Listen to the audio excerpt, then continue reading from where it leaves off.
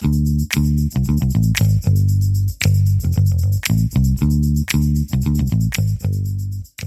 what's up, everybody? Welcome to the next episode of Middle Grade Mayhem. I'm Mark Maciejewski. I'm the author of I Am Farticus and I Am Farticus Electric Boogaloo, available at finer book-selling establishments everywhere.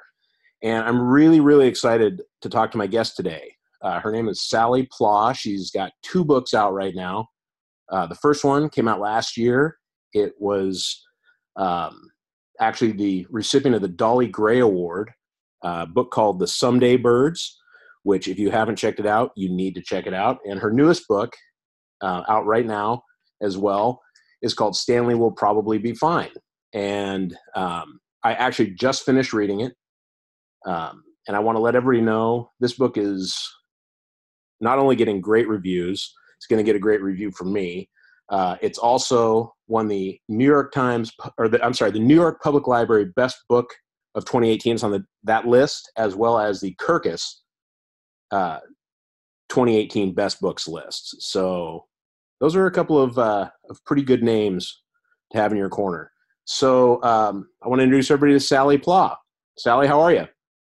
Hi, I'm so glad to be with you today. Thanks for having me. I'm glad you came on, and we've never met in person, but I just had read your first book and thought I need to talk to her. I feel like she's got some things that other people need to hear, and so here we are. We met, I guess, online through the class of 2017. Yep. That was a pretty good. Anybody who's up and coming, who's maybe going to have their debut coming up, a group will form online with other people debuting the same year as you. It's a great way to start an online family, and a lot of really good support. Yeah, it really was super helpful. I know they had the Electric 18s. Now I'm not sure what the name is for the 19s. They always call them some kind of funny, catchy name for whatever debut year you are. But I know that the one for 2020 is, excuse me, is the Roaring 20s. Oh, that's perfect. That's great. I know, isn't that great? So talk to us a little bit about Stanley. Stanley Will Probably Be Fine. Yeah, Stanley. He is my second middle grade novel. Like you said, The Someday Birds was the first. Stanley is about a 12-year-old kid, Stanley Fortinbras, who lives in San Diego, California, and is a highly anxious kid. He has a lot of fears. He's just started in this huge, mammoth-sized middle school with thousands of students, and it's totally freaking him out. And his best friend is ditching him to go hang out with the cooler kids, and Stanley has sensory issues. Actually, every book I write, everything that I write kind of features a protagonist whose brain operates slightly differently than the norm. It's kind of my thing because that's my family, that's me, that's what we know. So Stanley falls in that category too. He gets sensory overload super easily. He has sensory processing issues. So anyhow, in this big new middle school, he has a sensory overload at the scary security and safety drills that they have at this school all the time, and ends up inventing an imaginary superhero to help him process his fears and get through it, kind of, while they stick him off in this quiet room so he can recover. Stanley decides that to try to combat his fears too, he's going to, and to try to win back his best friend, he's going to enter a big downtown treasure hunt for it's like a comics trivia treasure hunt, because the one thing Stanley loves and knows more than anything in the world is comics trivia. So he figures, I'm going to enter this trivia quest, I'm going to win tickets to the Comic-Con, and I'm going to win back my best friend and prove that I'm cool and I can handle middle school. And that's what he kind of puts to himself, and that's sort of what drives the book. So yeah, and it's really fun because it's, it has the literary elements. You deal spectacularly, I think, with Stanley's his difficulties with, processing sensory inputs and all that, which is what I found the most interesting about it. But then also there's the element of the quest, which is fun. And of course it all ties into him figuring out how to deal with this issue that kind of pervades his whole life. And it's funny, you're talking about this, entering this middle school with thousands of kids. I haven't been in middle school for, 30 years. And that's still, you saying that stresses me out. Oh my God, middle school is the most stressful thing in the world. I still have nightmares about the hallways in my junior high. It's horrible. Yeah. I'm right there with you. And I tell you what, the first thing I noticed, excuse me, before I even read the book, was I love your cover art. And the interior illustrations are great too. But I feel like first of all, there's something kind of, there's something familiar about it, about the cover. Look it up if you haven't looked it up yet. It's incredibly busy, and it has kind of a busy, manic quality to it, which I think perfectly, to me anyway, exemplifies how Stanley must see these environments when he's stuck in them. Yeah. Well, if you're at all a fan of Adventure Time on Cartoon Network, Steve Wolfhard did the cover and the interior art for Stanley, and he was a storyboard artist there. So it sort of has a little familiar feel too, because I think there's a little bit of sort of Adventure Time style to the characters' faces on that cover and stuff.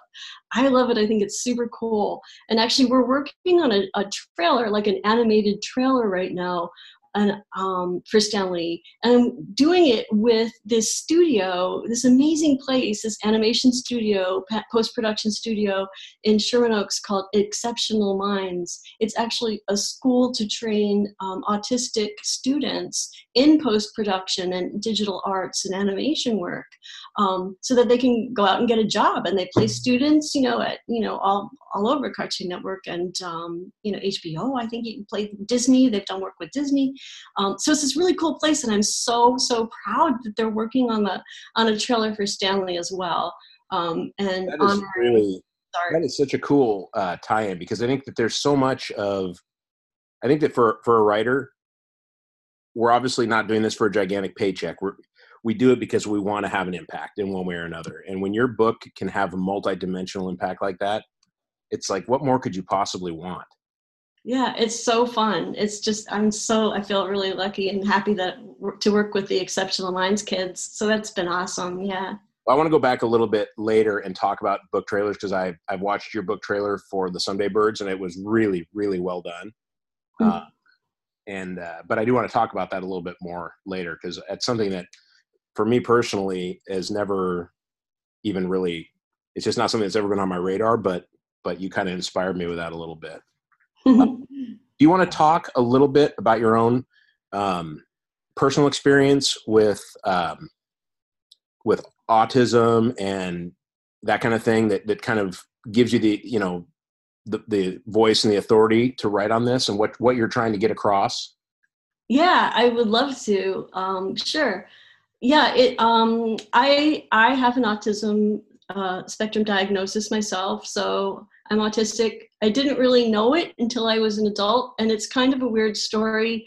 I had a really, really rough time as a kid.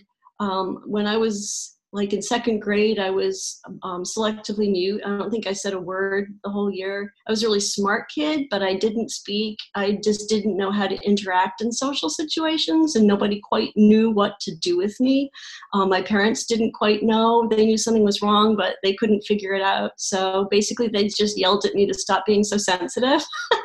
So I'm sure that's really probably the best way to handle that. Yeah, it was really, I love my parents. Yelling. I never doubted they loved me, but it was tough, But anyway, so, fast forward a million years, I think I spent my whole childhood and young adulthood learning how to navigate the world, how to put on masks and to interact with people in the correct way, learning, carefully studying, observing, and I think all this observing really helped me with writing, which was basically my main way of communicating, because I've never been really great face-to-face or in social groups, although now I'm in my 50s and I pretty much have a handle on things, but boy, it took me a long time. So anyway, I got married. I got a job as a business journalist. I, worked. Had 3 sons. Got married and had 3 sons, and one of which is autistic. And really, if you want to be honest, like my whole family is a little bit there. It's a big spectrum, and we're all a little bit on it. But that was always natural and normal to me, and he was too, and we had a really accepting kind of life with our kids, and I just loved raising my boys. It was super fun, and their influence is in these stories a lot. So anyway, they go to college. I start writing the Someday Birds. My lifetime goal, always to try to write a book. So I start writing the Someday Birds, and I think I'm writing it for my sons, and I'm writing this heart gift, to my kids, and I'm getting really triggered. And I keep thinking about my childhood, and I realize that the voice coming out in this book is me. It's me as a kid, and it put me in therapy actually to try to figure out what was coming up. And eventually, the therapist suggested that I go get testing, and I did, and ended up with an autism diagnosis as a result of writing the Someday Birds. Wow. So that's kind of my weird story there. And then this was like when I finished the book, I guess it was around 2016, 15, 16, and I felt kind of ashamed. I didn't know what to do with that diagnosis, or whether I should talk about it at all or not. And I didn't. I just kind of sat on it for a while and pretended, that it didn't exist. But I am getting so much braver, and I feel like I have to talk about this. And there are so many kids out there. Now when I go to schools and I talk about it, and I talk about how when I was a kid and I was different, and how it's okay to have a slightly different brain, or to see things differently, or to be a little extra sensitive, that's all right. We can all adapt a little and make room for each other's, quirks and eccentricities a little, because we all have things to offer and contribute in this life. And isn't it better that we just get it all out in the open? Well, and did a certain part of you, being an adult and having, half a lifetime of experience behind you, when you got the diagnosis, did things kind of click into place, or was it more of did you look back and go, oh my goodness, so many things make sense to me now? Oh gosh, yes. Yeah. It took me a while to get there. I think when I first got the diagnosis, I was a little freaked out, but now it's been a few years. My favorite pastime is to look back and say, holy cow, yes, that's why that was that way, or that's why I felt that way, or, connecting with other people online that also got, autism diagnoses as adults, and realizing there's so many of the same things. What, you're afraid of public transportation too? It's not just me. It's just like, I don't know if that's necessarily an autism thing. I don't know, but it's interesting to me because I'm reading this and I've never been tested or diagnosed. But as we're coming to learn, all of us are on the spectrum somewhere. Oh yeah, it's a big spectrum. And definitely. I think it puts a really interesting new filter for me on just the idea of maybe being an introvert, and that, you know what I mean? Because yes. I'm a person who, what you said a minute ago really resonated with me, where you said you studied and observed and you knew how to behave in certain situations. You knew it was expected of you, but that wasn't your natural instinct. You were, essentially, putting on, I don't know if you didn't say putting on a show, but you know what I mean? And and I'm a person who, I can put myself out there. Obviously I'm doing a podcast. I don't mind talking to people that I don't know, but my natural state is definitely introversion. I would much prefer to be talking one-on-one to you than to a group of people. But because of, I found Stanley very relatable in that. I think did you intentionally aim for, because you never mention autism in the book. Nope. So did it take some refining, or did you know exactly what you wanted his voice to be? Because I felt like it was like in an area that so many people probably on both sides of whatever level or whatever area on the spectrum he is, would be relatable to everybody. Yeah, I think it's just a matter of degree, isn't it? I mean, because autistic behavior is human behavior. We all have these fears and these foibles and these sensitivities. It's just a difference of how intense are they? Are they so intense that they're really inhibiting your happiness and how you can live your life? Or are you able to sort of overcome them? And is it more of a minor thing or is it a major thing? Oftentimes, I think it's just this matter of degree. And I think that holds true with a lot of special needs. At least I had a special needs teacher frame it to me that way, about my son, saying, oh, this and that. And she was like, but it's a matter of degree. Is it keeping him from being happy? So yes, Stanley has a lot of things that we all can relate to because autistic behavior is human behavior, but he just has it to this nth degree.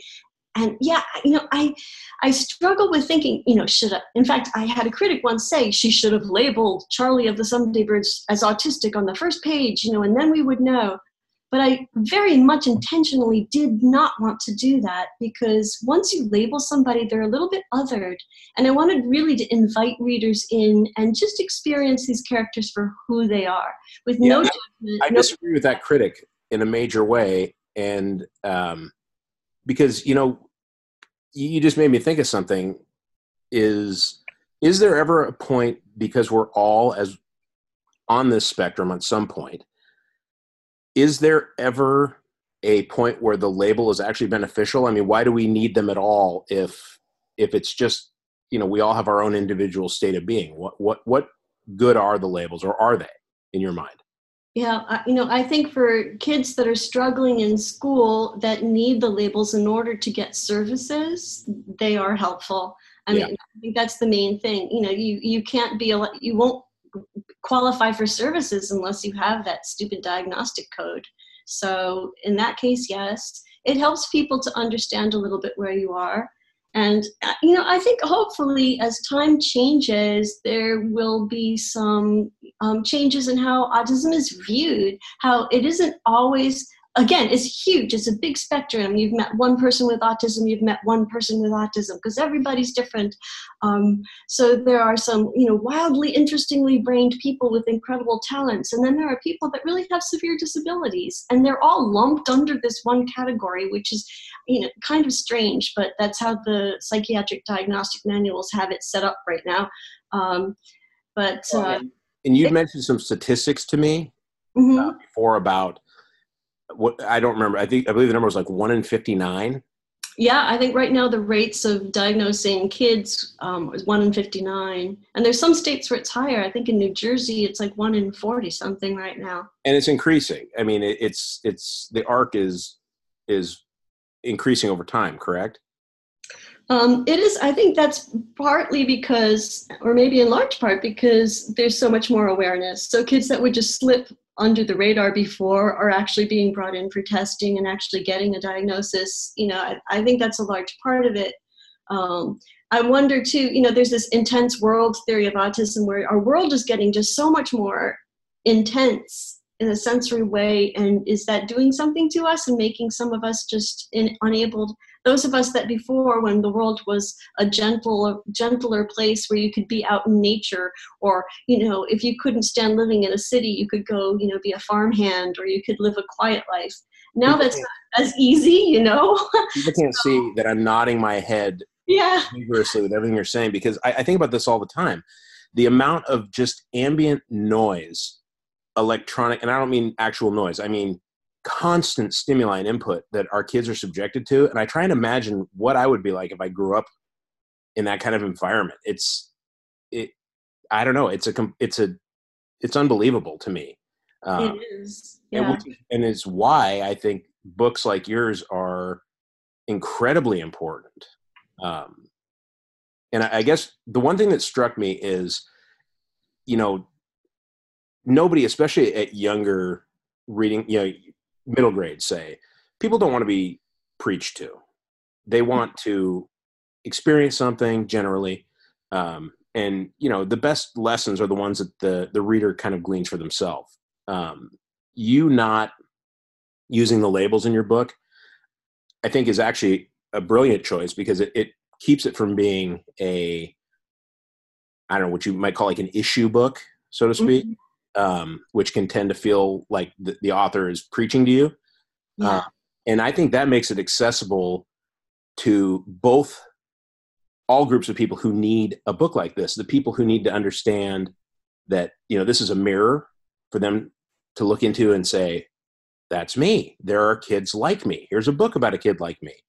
As well as people on the other side who can read this and say, wow, this really helps me understand maybe somebody in my life that they've never told me they have maybe a diagnosis or don't even have a diagnosis, but maybe I need to be a little more sensitive to them. Anyway, I guess my point is, I feel like you really hit a very nice sweet spot here. Oh, thank you. I really hope so, because really any kid, with those rates being what they are, in every 2 classrooms, there's at least going to be 1 kid, statistically speaking, who's on the spectrum, if not more.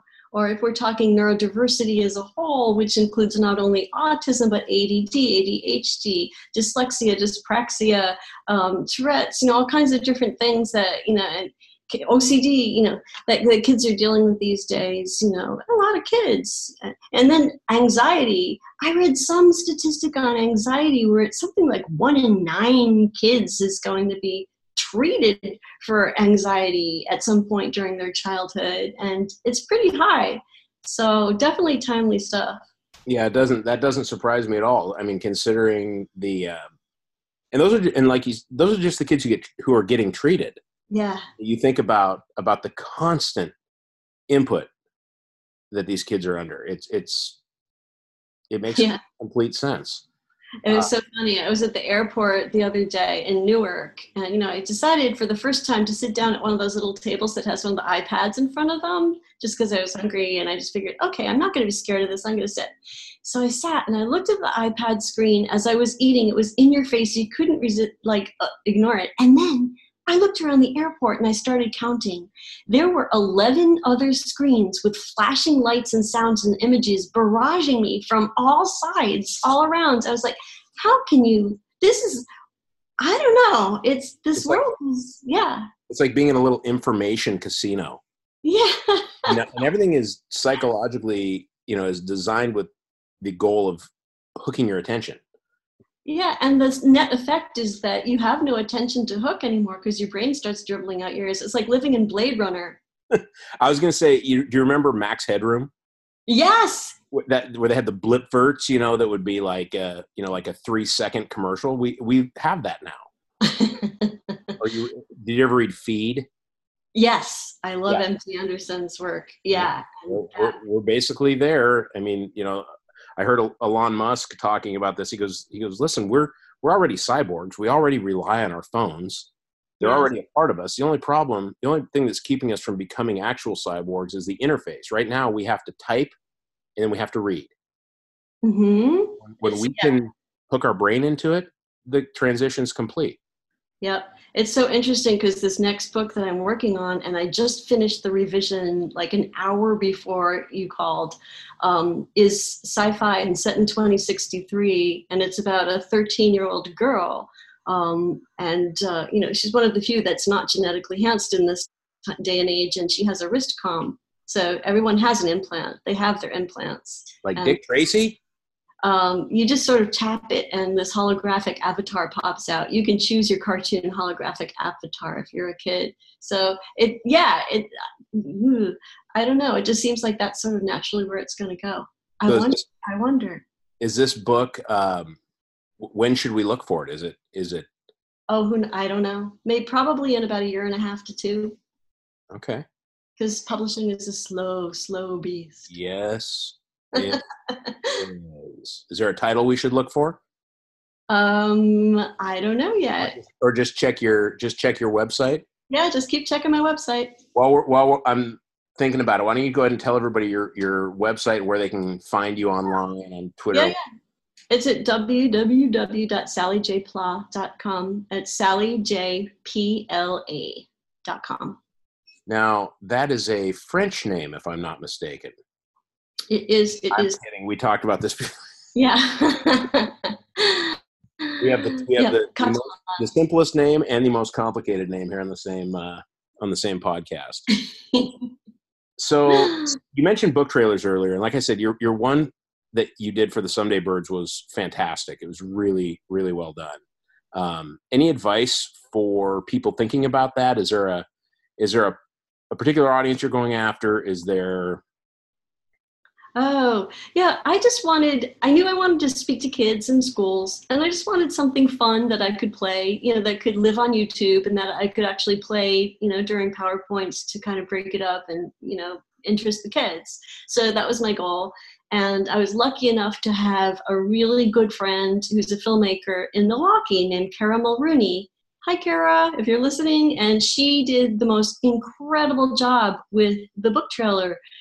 We just hired local actors. It's her dog in the trailer. Whose RV is it? It's a friend's RV that we borrowed for the day. Did you know of this RV when you wrote the book, or did they just happen to have one that fit the book? Not at all. They just happened to have one. And, in the Someday Birds in the book, there's a 3-legged dog. So Kara used her dog, Jazzy, and just made sure one leg got hidden at all times when she was filming the trailer. And the kids were great, and it just worked out great. And I was so lucky that. Well, it's got quite a few views too. So, I mean, congratulations on that. It's really good. And it's a great example. Is this something that, when I go ahead and post this, if there's any information you want to have, if there, I don't know if your friend does this kind of work. Yeah, I will check with her and see if she's still doing that. She's also a film prof and she has a new baby, so I'm not sure, but yeah. Let's leave her alone for the next 7 years. I think I really lucked out by getting her to help me. But yeah, there's so many different ways to do a trailer, and you don't have to go fancy. I just think it's super fun. So I really wanted to do one. So. Yeah, it is. It's very cool. Okay. Well, I'll tell you what, I usually like to get people to talk about other books. I think that they recommend. This is something we always get called on when we do school visits, Skype visits, that kind of thing. Yeah. Do you have any in mind that you want to talk up while you got the microphone? Yeah, absolutely. I was thinking about that because there are some books with autistic protagonists that I would give a shout out to for sure. And not all. I will do that with a caveat. The ones I'm going to mention, I absolutely love. And let's see, 2 of them are Own Voices books. The first is State of Grace by Rachel Lucas. I think it's a YA book, and Rachel is British.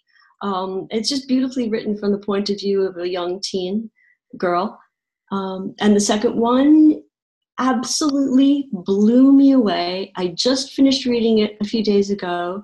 It's called M is in the Middle, the letter M. And it was group written by a school for autistic girls in Surrey, England. It's by the Limpsfield Grange School and their creative writing teacher, Vicky Martin. And they wrote this book together about the experience of a 13, 14-year-old autistic girl.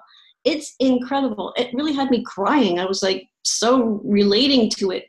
A couple more, Kids Like Us by Hilary Rail. It's a YA book again about a boy that is autistic and goes to France and has an experience relating to other kids. And then the most wonderful, heartwarming series for younger kids by Ilana K. Arnold, A Boy Called Bat, and the Bat books. Okay. They're amazing. So. Well, fantastic. Yeah. And before we go, we both have in our second book, yours Stanley and mine Electric Boogaloo, we have a Comic-Con influence. Yes. Don't get too much away. A lot happens towards the end of your book. What do you go to Comic-Con? Oh, well, I live in San Diego, so the Comic-Con is huge here. Yeah, I know. It's unbelievable. It is just incredible. And actually, I never have gotten in, the true confession, never gotten into Comic-Con, been outside checking out the action, but never got, the one year that I got badges to go to Comic-Con, I broke my leg the week before, and I was too frightened and anxious to go in my wheelchair, even though my kids said they would dress me up like Professor X and it would all be fine. But I was too scared. And actually, that's what prompted the idea for Stanley. I thought, well, what if I wrote a story about a kid that loved Comic-Con so much, but he was scared to go, and what would that be like? And that was the beginning of Stanley. Well, I guess that answers my next question: is what would you dress up as if you were going? Yeah, I guess that. Yeah, or Groot. No, I would dress up as Groot. That's perfect because you don't have to say a lot of stuff. You don't have to talk to people. Right. All you have to do is say, my name is Groot, and like stumble around in your tree suit. Perfect. All right. Well, Sally, I really appreciate you coming on. And I'm going to put this up. And if there's any, you sent me some resources to learn about neurodivergence, neurodiversity. Very interesting. And I think, if you're going to be writing for kids, it's something to definitely have on your radar at all times. So I'm going to go ahead and post those on Facebook and on Twitter. Go ahead and make sure you look for us on Facebook at the Authors on the Air Global Radio Network. I'm on Twitter at Magic Jetski, and I'm also on Facebook at Magic Jetski, and I'll post Sally's information as well. Sally, thank you so much for coming on. I really appreciate it. Oh, Mark, thank you so much. It was really fun. Thanks. All right. I look forward to talking to you again soon. Okay, take care. Okay. Bye. This is a copyrighted podcast owned by the Authors on the Air Global Radio Network.